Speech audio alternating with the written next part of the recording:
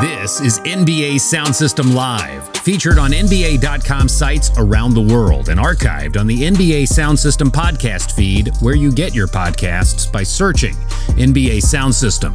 Thank you for joining us. Follow us on Twitter, Instagram, and Facebook, each with the handle at NBA Sound System, or visit us at NBASoundSystem.com for more. Now, NBA Sound System Live. It is indeed NBA Sound System LIVE Live. Carlin Gay alongside Scott Rafferty. And Scott, we made it. We made it to the end of the NBA season. Congratulations to the Milwaukee Bucks winning a championship in 2021. Scott, how you feeling? I'm doing better than the Suns today, Colin. I'm doing well, though. It's been a crazy season, but I thought a great playoffs from start to finish, and obviously an incredible finals, which we're going to talk about. But how are you doing? I cannot complain, my friend. I am grateful that this is my fifth full NBA season as a full-time employee to be able to cover the league. So grateful for that, and it is good to be able to get to another finish line, to kind of see the championship be hoisted, and great to see it, for the first time in Milwaukee in a long time, which we'll get to in a second. On this program, we will talk about the next step, and that's the Olympic Games. We'll discuss that a little bit at the end of this episode.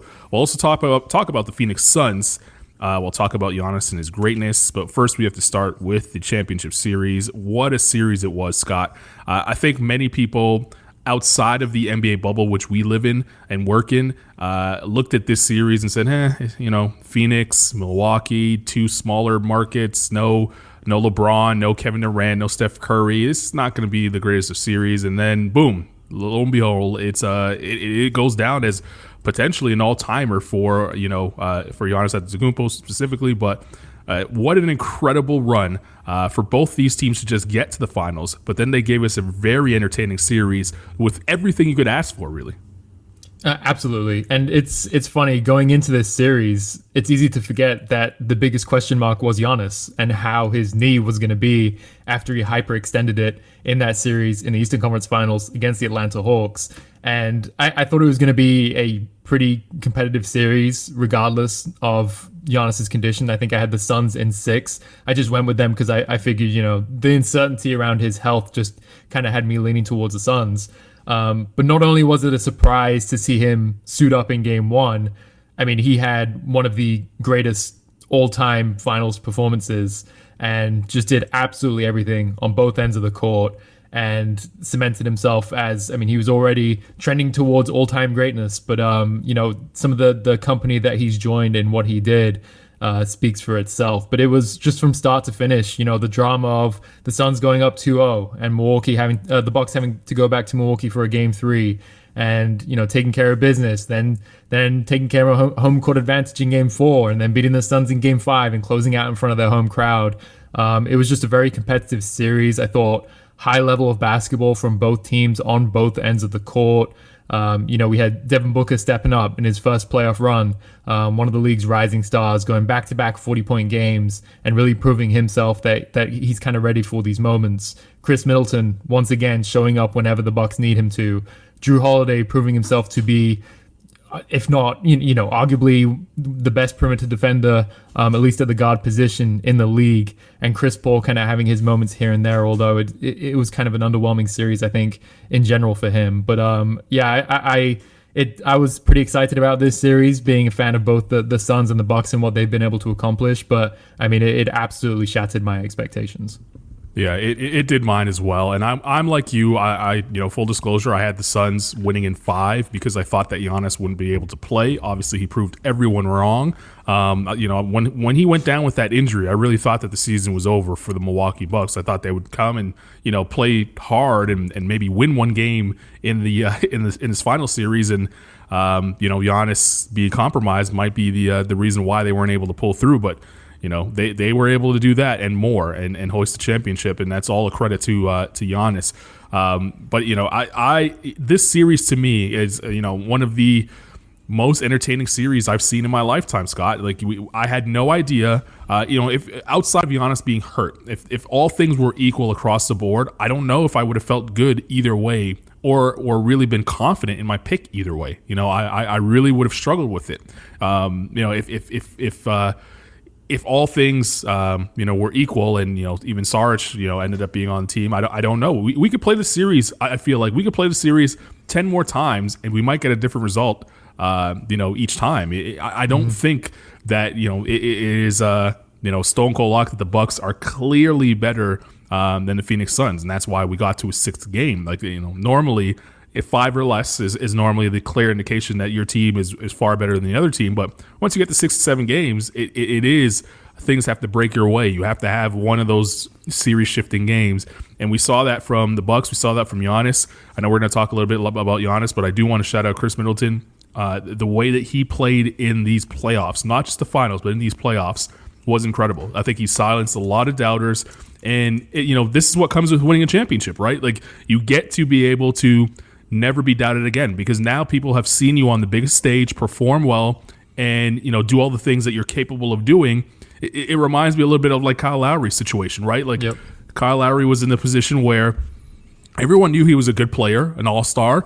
There was, you know, I don't think there was anyone putting him in the Hall of Fame, but, you know, he wins a championship, and now the conversation opens up. I don't think we're there yet with Chris Middleton, but he's still very early in his career, and he can get there. You know, a couple more All-Star bids. If they're able to get back to the finals and win another one, now you're talking, right? Now he becomes part of forever with the Milwaukee franchise. They're definitely going to retire his jersey, and his journey is incredible to see. You know, from the G League 2nd-round pick, he had to develop into the type of player that he is. He did that, and he was able to be on the grandest of stages with the biggest smile on his face, really, you know, doing it alongside Giannis Antetokounmpo and Jrue Holiday. And Jrue Holiday is, you know, he was killed in some of the games that he played poorly and offensively, but defensively, he was the missing piece. No question about it. That was always my critique, and I don't mean to, you know, talk bad or talk down on Eric Bledsoe, because Eric Bledsoe is a really good NBA player, but he did hold this team back at points, and you saw it. You know, with the transition of Jrue Holiday coming in, he brought leadership, he brought stability, and some clutch bucket making when you needed him. He's just a different level of player than Eric Bledsoe was. Like, you're putting in the best guard defender in the league, potentially. I think it's him and Ben Simmons, 1-2, and maybe Tybal, so or at least he's in the conversation. And then you have, you know, you have the ability to slow things down with him. You know, he's a floor general, and he's going to be able to take and make big shots. And I don't think that they had that the last 2 seasons. So adding him was huge. And then you have the Bobby Portis story. That's great. Connaughton played really, really, really well in these finals. It felt like he made almost every single corner 3 that he had. Like, I wouldn't be. I don't know the number off the top of my head. I wouldn't be shocked if it's close to 55% from the corner, right? Like, he really felt like he was knocking down every single corner of 3 in these finals, and it was really great to see. And the last thing I'll say about the Bucks before we move on to Giannis is Coach Bud. Because I personally and other people, you know, around the media and the basketball world and even fans have been crushing him for, you know, the lack of adjustments, you know, the failures in the playoffs the last 2 seasons. A regular season coach can't get it in a 16-game playoff. He's an 82-game coach, not a 16-game coach. All these things. His job was literally on the line going into these playoffs. And I think that a lot of people had him fired, you know, in that 2nd round against the Bucks, against the Nets. A lot of people had him, you know, fired in that 3rd round in the conference finals against the Hawks, especially when they lost game 1. So for him to come out of that and get to this point and win an NBA title, that's an incredible, incredible story. You know, from coaching for your job to now thinking about if you can do it multiple times is an incredible turn in just, you know, 2 months. So shout out to Coach Bud. He deserves a lot of credit. I haven't seen him get much of it. It's been a lot of Giannis. It's been a lot of Chris Middleton, Jrue Holiday, and even Bobby Portis. He needs to get some credit for what he did in these finals and throughout the playoffs, because there was many times where he could have dug in his heels like he had in the past and stuck to what he knew, but he decided to take chances, make mistakes, learn from them, and it got him an NBA championship. So, Bud, you deserve this one too. Yeah, I think you're spot on. And a big thing about Bud too is, you know, they've had 2 pretty bad losses in the playoffs over the last couple of years, and it never seemed like he lost the locker room. You know, like, all the guys seem to rally around him and trust him. And one of the big knocks on him throughout his career is he's never made or it doesn't seem like he's made the necessary adjustments in series that he needs to, or as quickly as the opposing coach does. And, I think game one of this series, for example, the Bucks come out and they decide to switch everything. And first of all, I don't think that's a move that Bud would have done last year or 2 years ago. But he tried it, didn't work. No problem. You switch it up and you keep throwing things at it, see what you can do, see what works. And it seems by that game 3, they kind of found that formula and figured how they could kind of balance the scales in this series or even tip it towards their favor. Because, like you said, the first 3 games of this series were decided by double figures. The last 3 were single digits, and it really did feel like, a shot down. I mean, game 4, obviously, Giannis had that incredible block, and that felt like kind of the game-sealing moment with around a minute left. In game 5, there was the Jrue Holiday steal on Devin Booker and pass to Giannis, the alley-oop that felt like that sealed the deal. And even last night in game 6, it felt like, a shot here or there, a stop here or there, a turnover here and there kind of decided the game. So this could have absolutely gone either way, I feel like. But yeah, credit to Bud, like you said, for the adjustments that he made, keeping this team together and getting over the hump with them, because it would have been easy. I mean, even to your point, after that game 2 against the Nets series, it kind of felt like the writing was on the wall for him. And this team continued to just grind it out and everything like that. So, very impressive run from them. Very impressive run from him. Jrue Holiday did what he needed to do. The numbers are pretty incredible when you look at the matchup data. Like Chris Paul actually scored pretty comfortably, according to the numbers. He scored like 41 points on 17 for 23 shooting when Holiday was guarding him. But he only had 12 assists and he committed 9 turnovers. And Holiday really ramped up the pressure against him and made him uncomfortable. And he was able to keep him kind of quiet in two or three very important games for the Bucks. But even more impressive, like Holiday spent a large time guarding Devin Booker. And according to the matchup data, held him to 24 points on 11 for 31 shooting. And Devin Booker committed 6 turnovers and only had 5 assists with Holiday guarding him. So, I mean, those are the 2 best players on the Suns, and he split time on both of them, had success against both of them. And I think that really does speak to kind of how well-rounded and just how really annoying of a defender he is. Like, he just gets under guys' skin. He's so smart. He doesn't seem to foul guys, doesn't get baited into making silly mistakes. It was a very impressive series from the Bucks from top to bottom. Yeah, it really was. But really impressive from a Giannis Antetokounmpo standpoint, because Giannis was incredible in this playoff series. It is, without question, one of the best playoff series final series, I should say, I've ever seen. I put that up. If I'm having the conversation off the top of my head of great performances I've been alive to see, Shaq's in there from 2000 when they were able to, the Lakers were able to beat the Indiana Pacers. He had an incredible final series. I think about Jordan's 92, 92-93 series where they were able to get past the Phoenix Suns, and he finishes the three-peat. That was an incredible series. Obviously, LeBron James in 2016 was spectacular. What he did there was phenomenal. I'll go back to 95 with Hakeem Olajuwon and the sweep over the Orlando Magic. I mean, he looked like he was the best player in the league and proved it on the floor in that series. And then, the Kevin Durant series, were in 2017. He was spectacular with the Golden State Warriors. But even D-Wade in 06. But I think out of all those series, I think I could only put 1 or 2 in the conversation for what we just saw from Giannis. And for me, it would be Shaq in 2000 and Michael Jordan in 93. I think those are the only 2 series I could think of that would have an argument to be better of what we saw from Giannis. And it's tough because we're in the moment and still kind of, it's not even 24 hours after, digesting what we saw. But I will say this.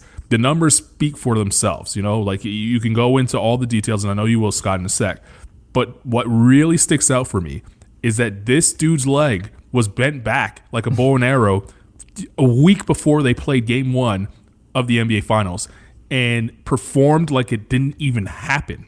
Like, we're not even hearing reports of him looking at getting it scoped at all. Like, when he went down with the injury, I think 95% of people thought that it was over for him. That was the end of his year, and we would wait to see him in October when the league started again. And he missed 2 games, and he was back on the floor, and he was back with a vengeance. It almost is like he came back better than when he left. Like, he came back more patient. He understood, he understood the task. He understood that no one could guard him on the floor, and it all culminated with the 50-piece that he gave the Suns in the closing game. He was awesome, and I think when the story is told 20 years from now, if people don't put into context that this dude looks as if he might not even be able to play in the series to even put up the numbers that he did with the injury, it's easy to forget about that because his performance was so great. I just need that to be a part of the story because that was spectacular. Hey, you said that you thought he'd be out until October. I mean, I'll be perfectly honest. Looking at that injury, I thought he was done for next season too. Like, that looked like he wrecked his knee to the point where he wouldn't be able to play. So, yeah, to go from that a week later, I thought he did look a little hesitant, I guess, in game one of the series, which, I mean, no one should be surprised by that. But it felt like from the opening tip of game two onwards, like you said, he was just better than he's ever been before. And I mean, to your point on where this series ranks of all time, I'm not a historian. I'm not the person to kind of place all these performances. I probably would put what LeBron did against that Warriors team to bring Cleveland its championship ahead of it. But I mean, for example, game score, which is not a perfect stat. No stat is perfect, but it's this box score metric created by John Hollinger, if you're not aware of it, that gives like a rough measure of a player's productivity for a single game or series. Based on that, Giannis just had the best series we've ever seen. And again, take that for what it's worth. I'm sure it's a debate if this is the greatest performance we've ever seen in all time, but it's in there. It's in the conversation. And, he was absolutely dominant offensively. You and I have talked about kind of the progression that he's made in these playoffs.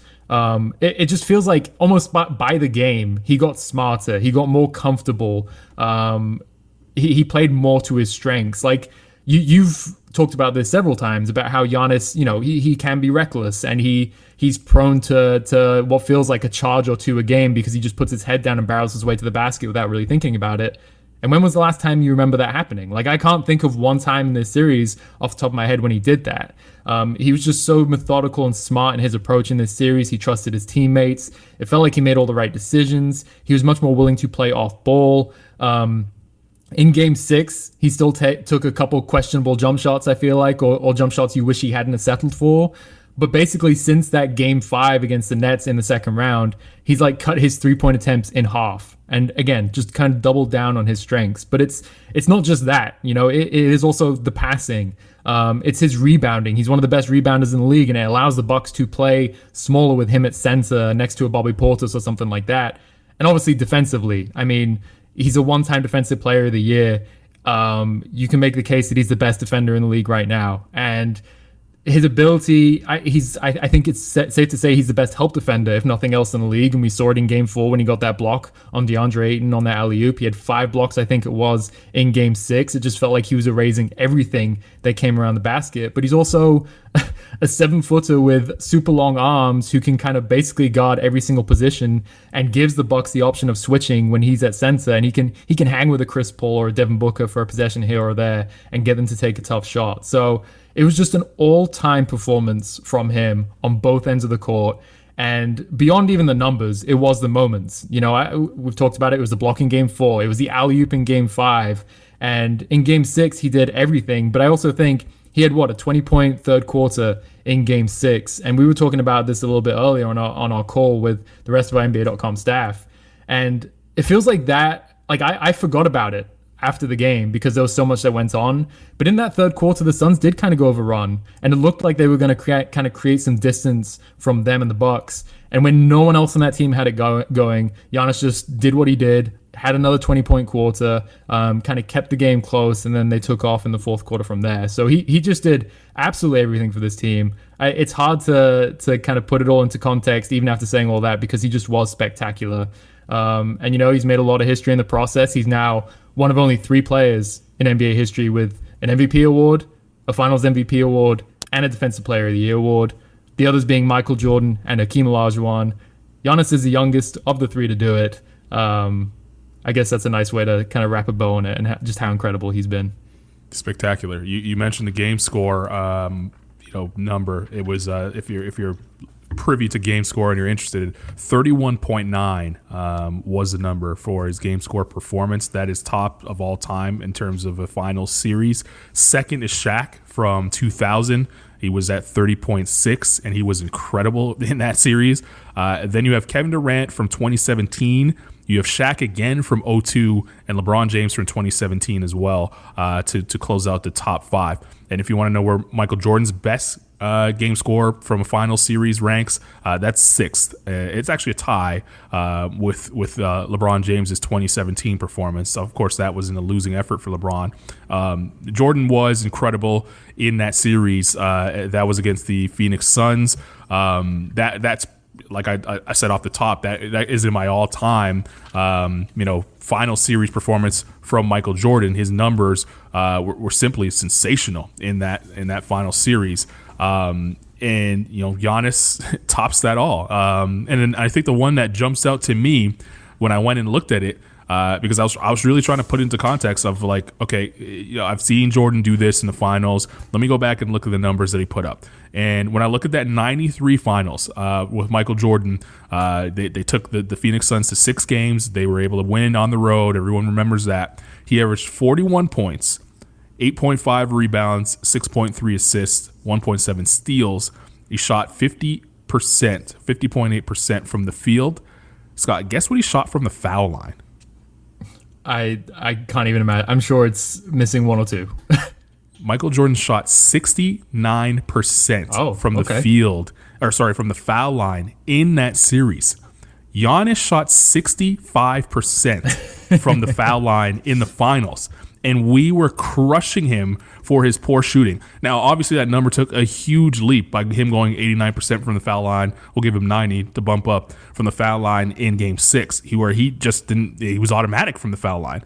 But for him to finish the finals, at 65%, really 66%, because it was 65.9.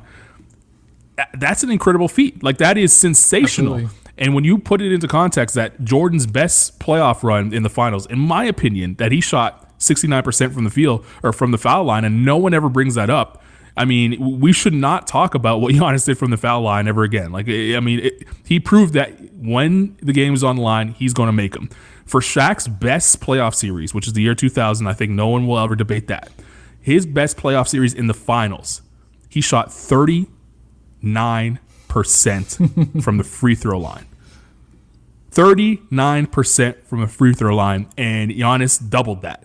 So I don't want to hear about Giannis's free throw shooting being poor anymore. I think he proved it and proved that, he can make it when it counts. That was an incredible performance. And I really want people to understand what we saw. It was historic. Like, we should never lose sight of that. And it's easy. We do it all the time, and especially in the NBA. I've already heard it. Can they do it again? Can Giannis now catch Jordan? Can he? Is he the best player in the league? Well, let's stop all that. First of all, there's going to be plenty of time for that conversation in weeks to come. And if you're debating that whether he's the best player in the league, then I don't think you're ever going to put him at the top of the list after seeing what he did, in the NBA Finals. But we can all agree on one thing: it was great. It was spectacular. And let's give him credit where credit is due, because that was an all-time great performance, and it is hard to win. So give him the opportunity to just celebrate in the greatness. I know he's probably still at the Chick-fil-A line waiting for those 50 those 50 minis, the chicken minis to come his way. They're probably still making them, but I mean, we really should take a step back and truly appreciate what a great performance it was from a potential all-time great in this league. I mean, he's an all-time great. I think that's fair to say. Even at this age, like, this guy is a Hall of Famer if he retired today. And obviously he's not going to retire today, and there's still a lot. I mean, the scary thing is he still has a lot of room for improvement, right? Like, teams are still going to foul him and send him to the free throw line, even though he went 17 for 19 in a title-clinching game. Teams are still going to get him to settle for jump shots or try their best to, because that's kind of the hole in his game. But, I mean, he's already one of the most dominant players in the league. And you're right. I feel like the NBA calendar is so crazy now, because, like, you look up the drafts next week. After that, it's free agency, and we're going to talk about Kawhi Leonard and Chris Paul and are they going and all this and that. But it is easy to take for granted. Like, this is what every single team in the league is building towards, is this moment. And we just witnessed an all-time performance from an all-time great, to your point. that and brought a championship to a small market that hasn't won a title in 50 years. And this guy signed an extension with the franchise before he even had to. He could have played out this entire season, see what happened, and then sign the extension. But he did it beforehand. Wanted to take that pressure off of him and his teammates, and not have that be a question all season long. What are you going to do in free agency and all that? And he delivered. And you're right. I don't have the quote right in front of me, so I don't want to put words in his mouth. But I do think I remember seeing something in his post game press conference, and absolutely he wants to win another championship, and that's what he's going to be fighting for. But winning a championship with this team in this situation, if that's all it ends up being in his career, I think he said he'd be satisfied. And I think it's almost like the Dirk title in Dallas, right? That one title almost feels more than some people's 2 or 3 titles. Not to name any names or anything like that, because obviously every championship counts the same. But it does feel like those homegrown players who stick with their franchise and win one, those feel like a little bit more. So yeah, just an all-time performance from an all-time great, and it's going to be. I can't wait to see how they go from here. But it is important to kind of appreciate the moment, appreciate what we just saw. And yeah, give Giannis his flowers, even though he's still young, still a lot to play. It's important to kind of recognize greatness when it happens. Yeah, and on the other side, let's talk about the Phoenix Suns quickly here, because they had an incredible year. Finished second in the Western Conference. They get to their first finals since '93. Obviously, they failed. They were 2 wins away from getting there.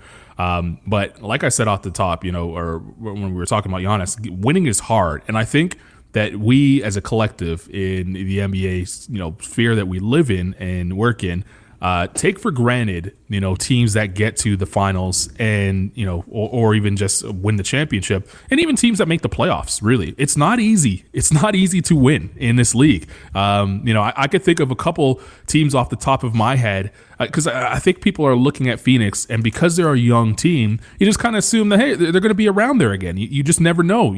This might have been their last shot. This might have been their one opportunity where they make the finals and we don't see them again for another 20 years in the finals. It could happen. It really could happen that way. I look at the New York Knicks when they made it in '94 and then '99, and we haven't seen them. They've barely been relevant since. They haven't got to the conference finals since. And you look at the Portland Trailblazers in '92, they get there, and where have they been since? They haven't been back to the finals. You think about the Orlando Magic. They got there twice in my lifetime. They get there in '95 and then in '09 with Dwight, and they haven't been back since. And they're scraping to get into the playoffs.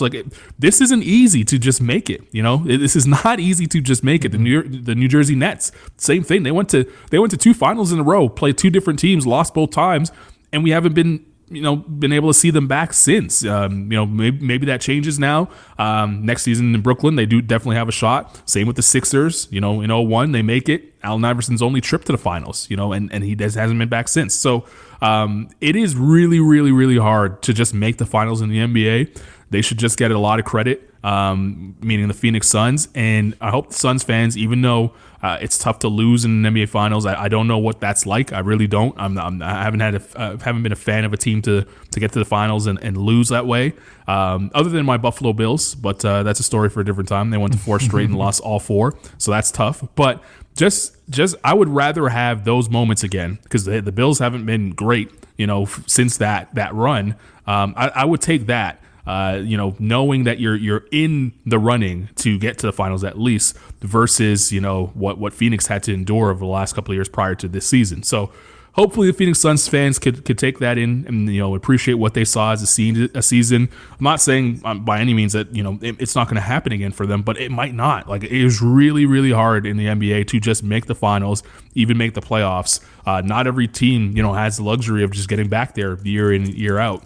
And, for these 2 teams, the Bucks and the Suns, for them to get there this year and perform the way they did, I think these fans should be appreciative of it. And on the Phoenix side, definitely appreciate it, even though you were 2 wins away again from winning an NBA championship. It's the second time in a row they get there and, they lose in Game 6. Yeah, I'll throw one more team at you. The Oklahoma City Thunder, when they had Russell Westbrook, James Harden, and Kevin Durant. And it felt like that first finals loss, though, that loss to the Heat, to LeBron James and the Heat, that kind of just felt like, this is a young team, a young core. This is their first time there. but they'll be back. And then James Harden gets traded, then Russell Westbrook gets injured, then Kevin Durant gets injured, and then the stars never quite aligned for them, even though, they almost beat the Warriors that one season. That kind of felt like that would have been their best chance to kind of make it back. But it's just so unpredictable. Even this season, you look at all the teams that we thought were going to be title contenders, and an injury here or there kind of takes them out of the race. You do need a lot of luck. And I don't mean that in a bad way. Like, I know people have been talking about, the Suns were lucky that, the Lakers were banged up in the first round. The Nuggets were banged up in the second round. The Kawhi Leonard didn't play in the third round. The reality is every single team, I think, if you look, that's won the championship over the last decade plus has had some form of luck go their way. And that's just the reality of the situation. So it's very tough. I think you're right. They do have to just kind of appreciate to be in this moment. But, the positive are that beyond really Chris Paul and Jay Crowder, this is a very young team. And they have a very bright future.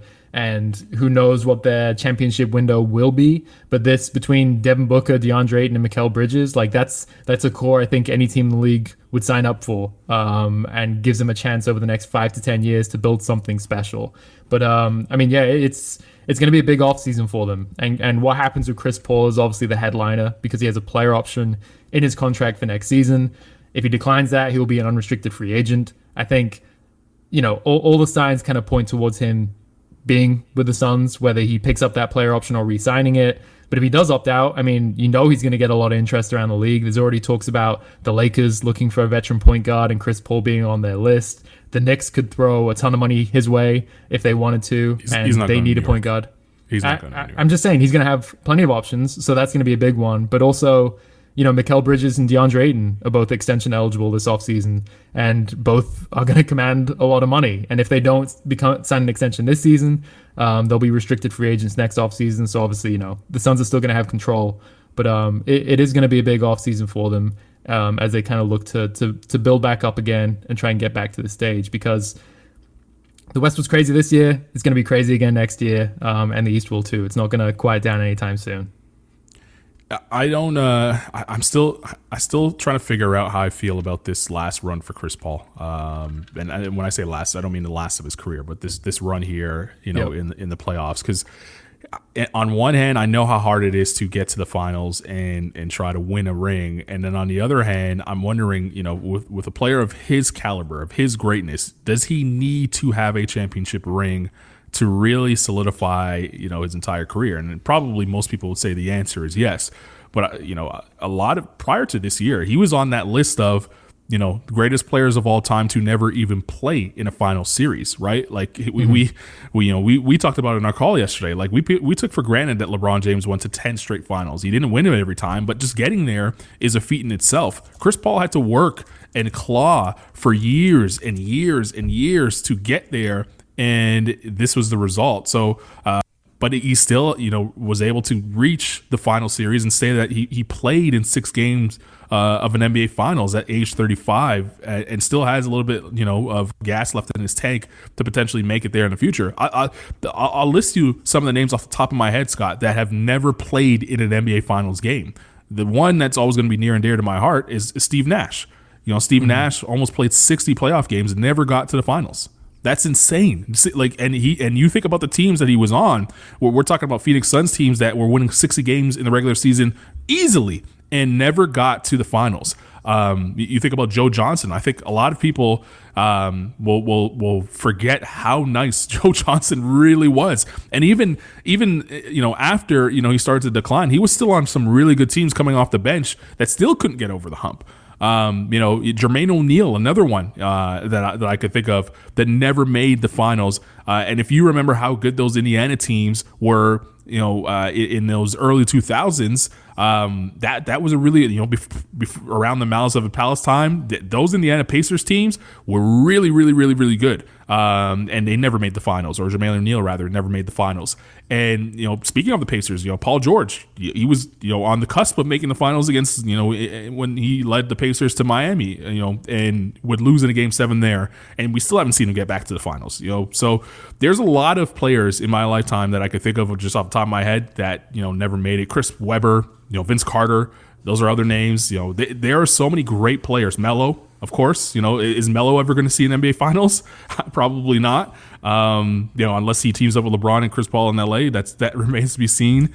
It's time for the banana boat to reunion. Yeah, that might be it. That might be it. Like, remember, like Derrick Rose was right in the conference finals many times, and before his injuries, people were like, "Oh, he's definitely going to win one." That's not happening. He hasn't even made the finals yet for him to have that opportunity. There is a lot of great players that never make the finals, and Chris Paul is no longer on that list. Now he's on the list of players that played a long time that never got a ring. And that is a tough list for you to be on. But I still think that, with some gas left in his tank, this Phoenix Suns team, whether he decides to stay or not, I think he should stay. But they're right there.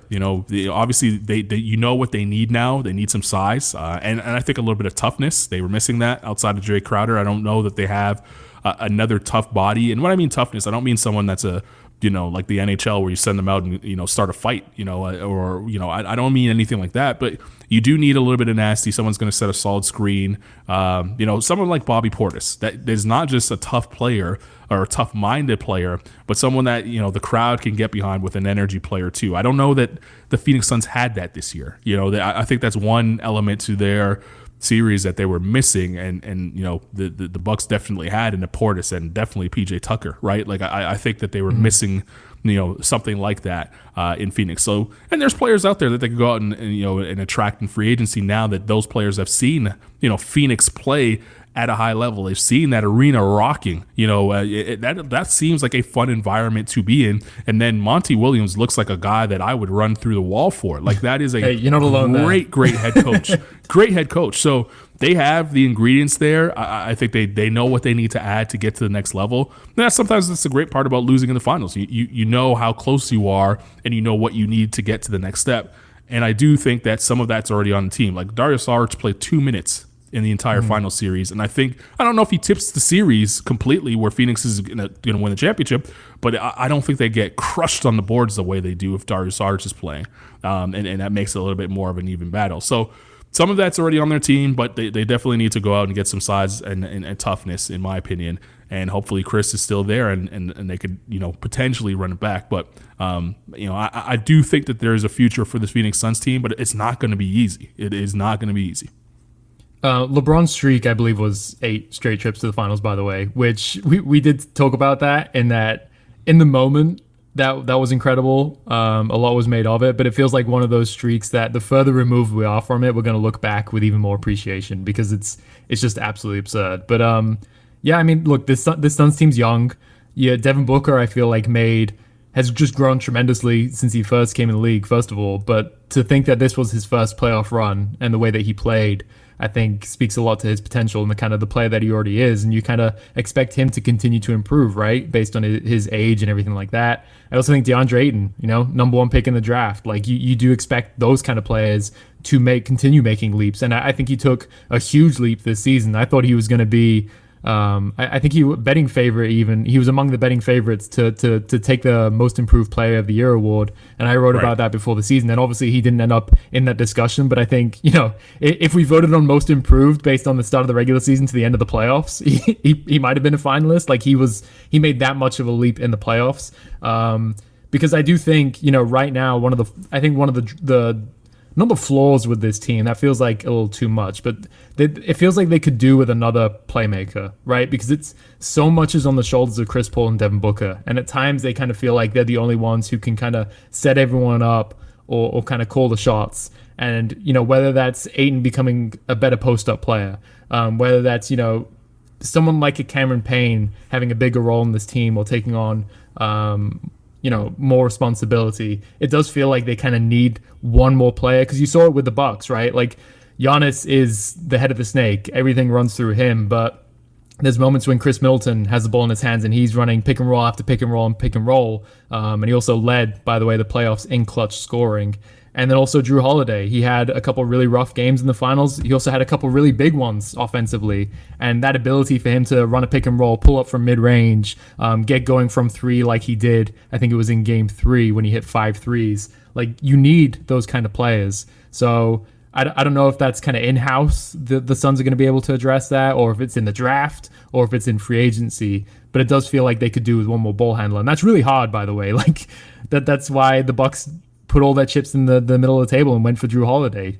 Defensively, obviously, but offensively too, having that dynamic. So it's not like those players grow on trees and that they have limited ability to kind of make one of those moves. But I do feel like that's something they might look to address. You can't win at a high level in the NBA if you do not have two ball handlers on the floor that can create their own shot and create for others. And I'm not just talking about a guy that has high assists because he's attracting double teams and kicking it out for open threes, because that's sort of what like Giannis brings to the table. That's what Kawhi brings to the table, right? Like those type of players are going to have high assist numbers because they can able to look over the floor and see open shots, and all you got to do is knock them down. I'm talking about ball handlers in the way of a Chris Middleton and Drew Holiday, Chris Paul, Devin Booker. That's what this playoffs really stood out to me. Even Atlanta, Trae Young and the big step up from Kevin Huerter. We didn't know that Kevin Huerter. Bogdanovich was incredible too, but we didn't know that Kevin Huerter could play at that level. You need to have ball handling players, whether it's a wing or a guard, to be able to create and feed others. Otherwise, you're toast. Like the Knicks don't have that, and that's why they were out in 5. There's certain teams in the NBA that you could get done in the regular season and finish in the top 4, top 5, and be able to be a tough team, maybe a tough out in the play, but you're not winning at a high level without that. That's why we saw the Denver Nuggets go out the way they went out, because they just outside of Jokic, they didn't have that. Once Jamal Murray went down, and we haven't seen Porter Jr. get to that level where he can be that guy. So you need to have two at all times to even be in the conversation to win at a high level. And I think a lot of teams are going to be looking for that in the draft. Well, I'm sure we'll talk about that next week, but that's what stood out to me. When you think about, because I thought about this. The NBA champion chip what the Warriors won, their first one in this run.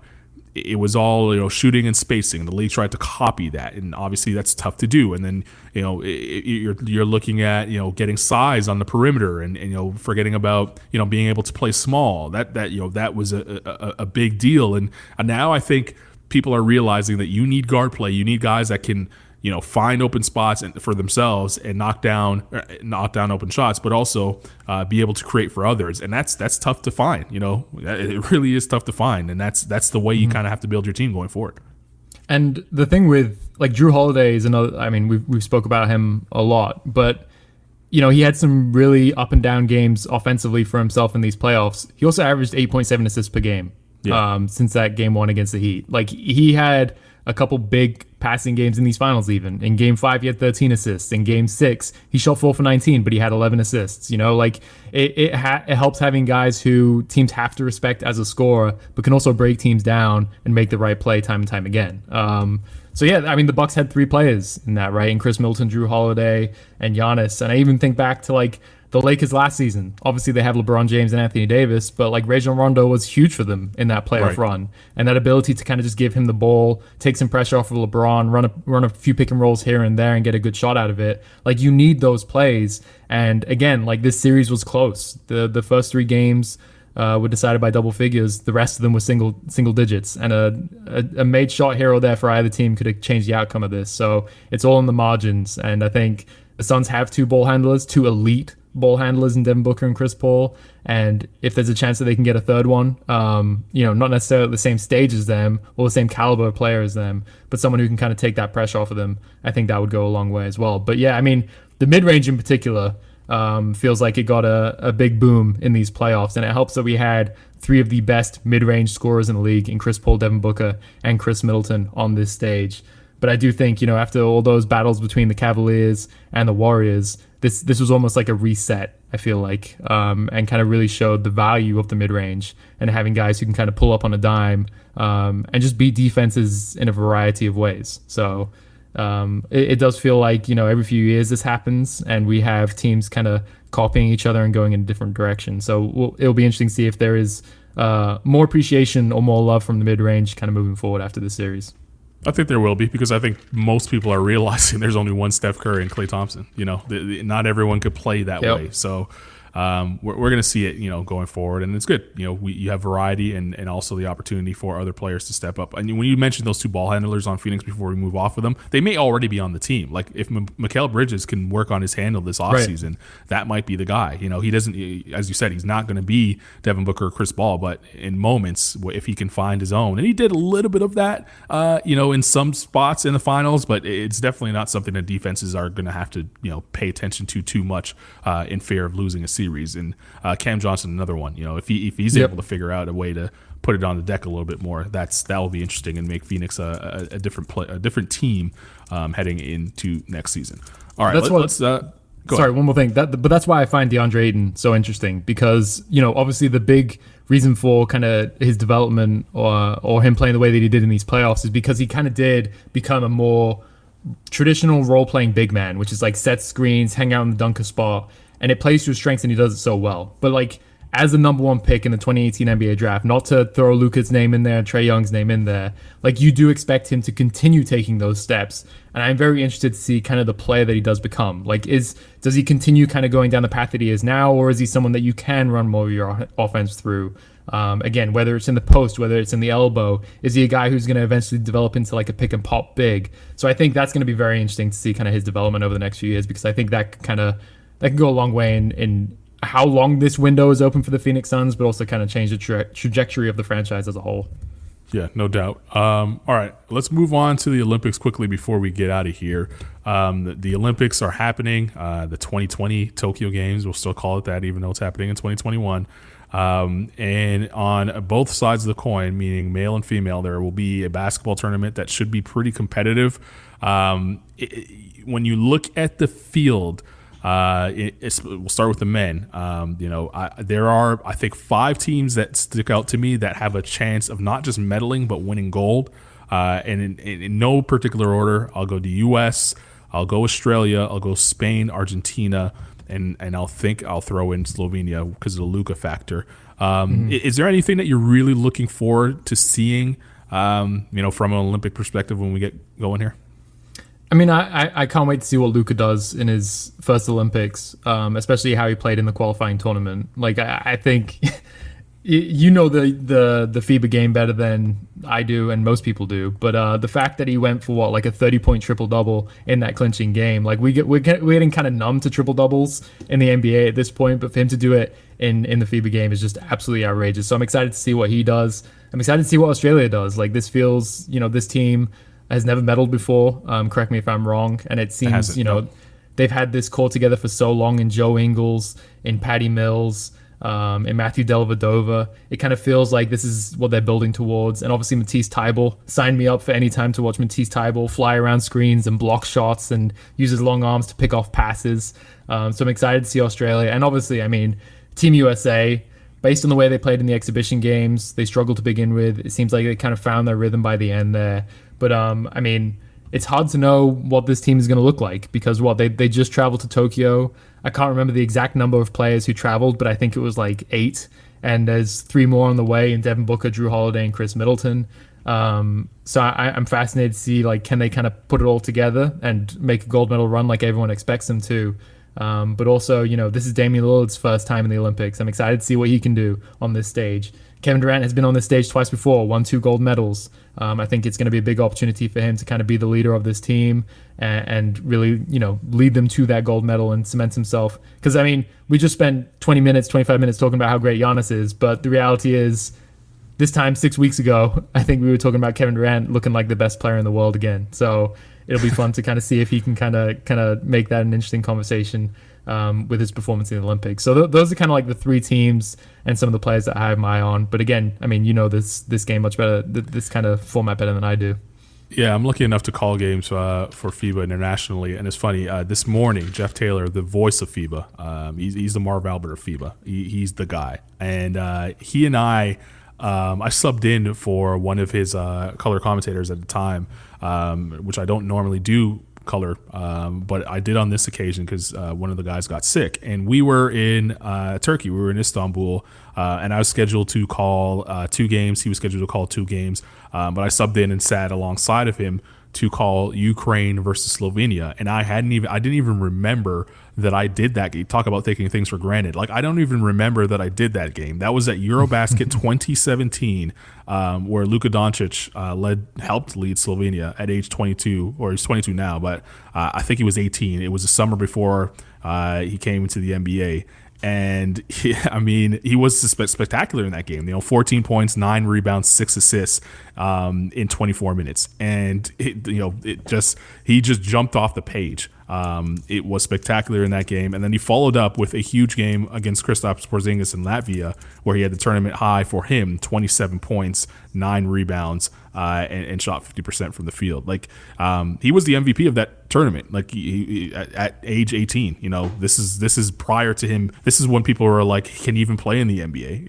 It feels so long ago. So I was able to actually, I forgot, but I was able to actually see him, at that age dominate the FIBA game. And now he's coming back older, stronger, more wise. He's going to be, must-see TV at these Olympics. And this Slovenian team is pretty good. They're missing Dragic, Goran Dragic. They have Zoran, but they're missing Goran, who retired actually after that Eurobasket.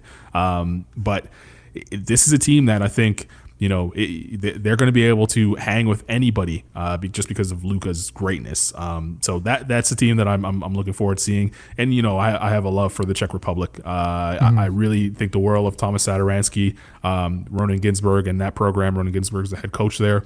They have surprised at each of the last major tournaments they've been at. The World Cup, the Olympic qualifying tournament, which they just qualified for these Olympics in, and they keep shocking everybody. Everyone keeps counting them out, and they keep finding a way. I expect them to win a medal here. Like, I think that they're going to win bronze at least. This is a wide open field. In 2 weeks, there's not much prep time, and you only have 2 weeks to get it right. One loss here or there could be the end of your run. So, with a team that knows themselves and knows each other, and they have a role, they stick to it. They're well coached. I think that they can surprise some people, and they're in a tough group with Iran, France, and the U.S. And I do expect them to shock either France or the U.S. in one of these games here. So it'll be interesting to see what the Czech Republic can do and if they can go on a run. They're my dark horse in every tournament now going forward, because I just think that they have a chance whenever they're around. And on the other side, for the women, this I spoke to a couple of people about this. There is it's only 12 teams that go to the Olympics, right? So I think 10 teams legitimately, maybe 9 realistically, have a shot at winning gold, not just medaling in these Olympic Games. Obviously, the U.S. is far and away the favorites, but if they stumble at any point, there's 8 other teams that really have a shot at winning gold, and that's just to show you how deep this women's field is. If you're not watching the women's game in the Olympics, you're going to be missing out, because every game is going to be competitive. Every game is going to be tough. There's so many different styles of play between the European teams, the North American teams, the Asian teams, even the team from Australia. They play a different style, and now without Liz Cambage, they're going to have to play a completely different style than they planned on playing heading into the Olympics. Like, this is going to be tough. Japan, the host nation, if they're able to pull through. Tom Hobbs is their head coach. I have a lot of respect for him and the way that he coaches, and how he's actually American. I think he played at the University of Colorado. He had spent some time in the NBA, but became a big star playing in the Japanese league, and now fluent in Japanese, and now is the head coach of their women's program, and has transformed it into like the modern day Warriors, where they take a ton of threes. And that's so different in the women's game. You don't see that often. Like, every player on the floor is a threat to shoot threes, and they get them up, and either they're falling or they're not, but they're gonna shoot them. And they either, I've seen them come back dramatically, being down double digits, and I've also seen them, shoot themselves out of a game. But every time I've seen them, it's been entertaining, and they're the host nation, so they're gonna have a lot riding on them. Puerto Rico has never been to an Olympic Games before, and they have a core that's been together for a really long time. They're so excited to be there. I don't think they have a shot of winning a medal at all. I think they're one of the 2 teams that I think are just in over their heads here. But if they're able to just win one game, it's going to mean so much for the development of basketball in that country, period. So that's like the biggest things that I get excited for when we talk about the Olympics. These countries go there, and sometimes basketball isn't the number one sport in their countries. Other than really on the women's side anyway, other than really the U.S. and maybe Australia. Basketball comes second. All the European teams, soccer is going to be the number one sport. You look at Canada. Obviously, hockey is the number one sport. Puerto Rico. You can look at basketball is number one sport in Puerto Rico, but the female side does not get the funding that it deserves to even develop the program and develop the future of the game there. If they're able to win one game at the Olympic Games, that's going to be a huge difference for Puerto Rico and the growth of the game going forward there. So I'm excited to see. These teams compete at a high level. Some of these ladies that are over there, their Olympic dreams are going to be coming true. A lot of the women basketball players are actually going to be flag bearers, at the opening ceremony. So that just tells you how important some of these athletes are in their individual countries. So it's going to be exciting. I don't want everyone to just focus on the men, because we followed, especially in the media, we fall in love with the NBA players. There are a ton of WNBA players that are going to be playing in the Olympic Games, and also just pros around the world, playing in the Olympic Games on the female side. And you're going to miss out if you're not watching these games. And correct me if I'm wrong, the United States women's national team is going for their 7th straight Olympic gold, right? Which is that's incredible. That's absolutely incredible. So that'll be fascinating to see if they can kind of pull that off. You told me about how good Belgium is too, and that being my adopted country, having lived there for most of my life prior to moving to the United States, I'm excited to kind of see what they can do and be able to follow them on this stage. So I'll definitely be tuning in. Everything that you said, it seems like it's going to be a great tournament for both the men and the women. So the Olympics are always fun. It's always exciting. Yeah, it really is. It's one of my favorite times of the year, and then all the other sports that involve the Olympic Games. We enjoy those as well. Next week we're going draft heavy. We're going big time draft heavy with the draft coming up on Thursday. We are a week and a day away from the NBA draft. Right now, I think everyone expects Cade Cunningham to go number 1, but I think as we get closer to Thursday, we're going to hear a lot more rumors. Detroit probably going to put a bunch of smoke screens out there to just let everyone know that they're open for business. What if they can pick up another piece here or there to accelerate their growth? You talk about teams that have had a tough time winning. When was the last time we saw the Pistons in a relevant spot? Like, it's been since the middle of the 2000s, where they were the champions, went back to the finals, and then since it's been quiet. So they're looking to get their guy, and maybe Cade Cunningham is that, or maybe they find it somewhere else. But I'm excited about the draft and excited to break it down with you fully next week. And then your favorite time of the year after that is free agency, and that comes hot and heavy. What is it? August 2nd is free agency beginning. Free agency August 2nd at 6 Eastern, I think it is. Yep, that sounds about right. The NBA never slows down. There's always something to look forward to. It's going to be fun over the next couple of weeks. It really is. Yep. But in the meantime, again, congratulations to the Milwaukee Bucks. If you haven't been able to do that, to kind of take in what Giannis did, we have a bunch of articles on NBA.com for you to read. Head on over there. We try to put it in perspective how great he truly was. For Scott Rafferty, I am Carlin Gay. Enjoy your week, and we made it through another NBA season, but guess what? Season begins with the NBA draft a week away, and we'll be back to break that down for you right here on NBA Sound System.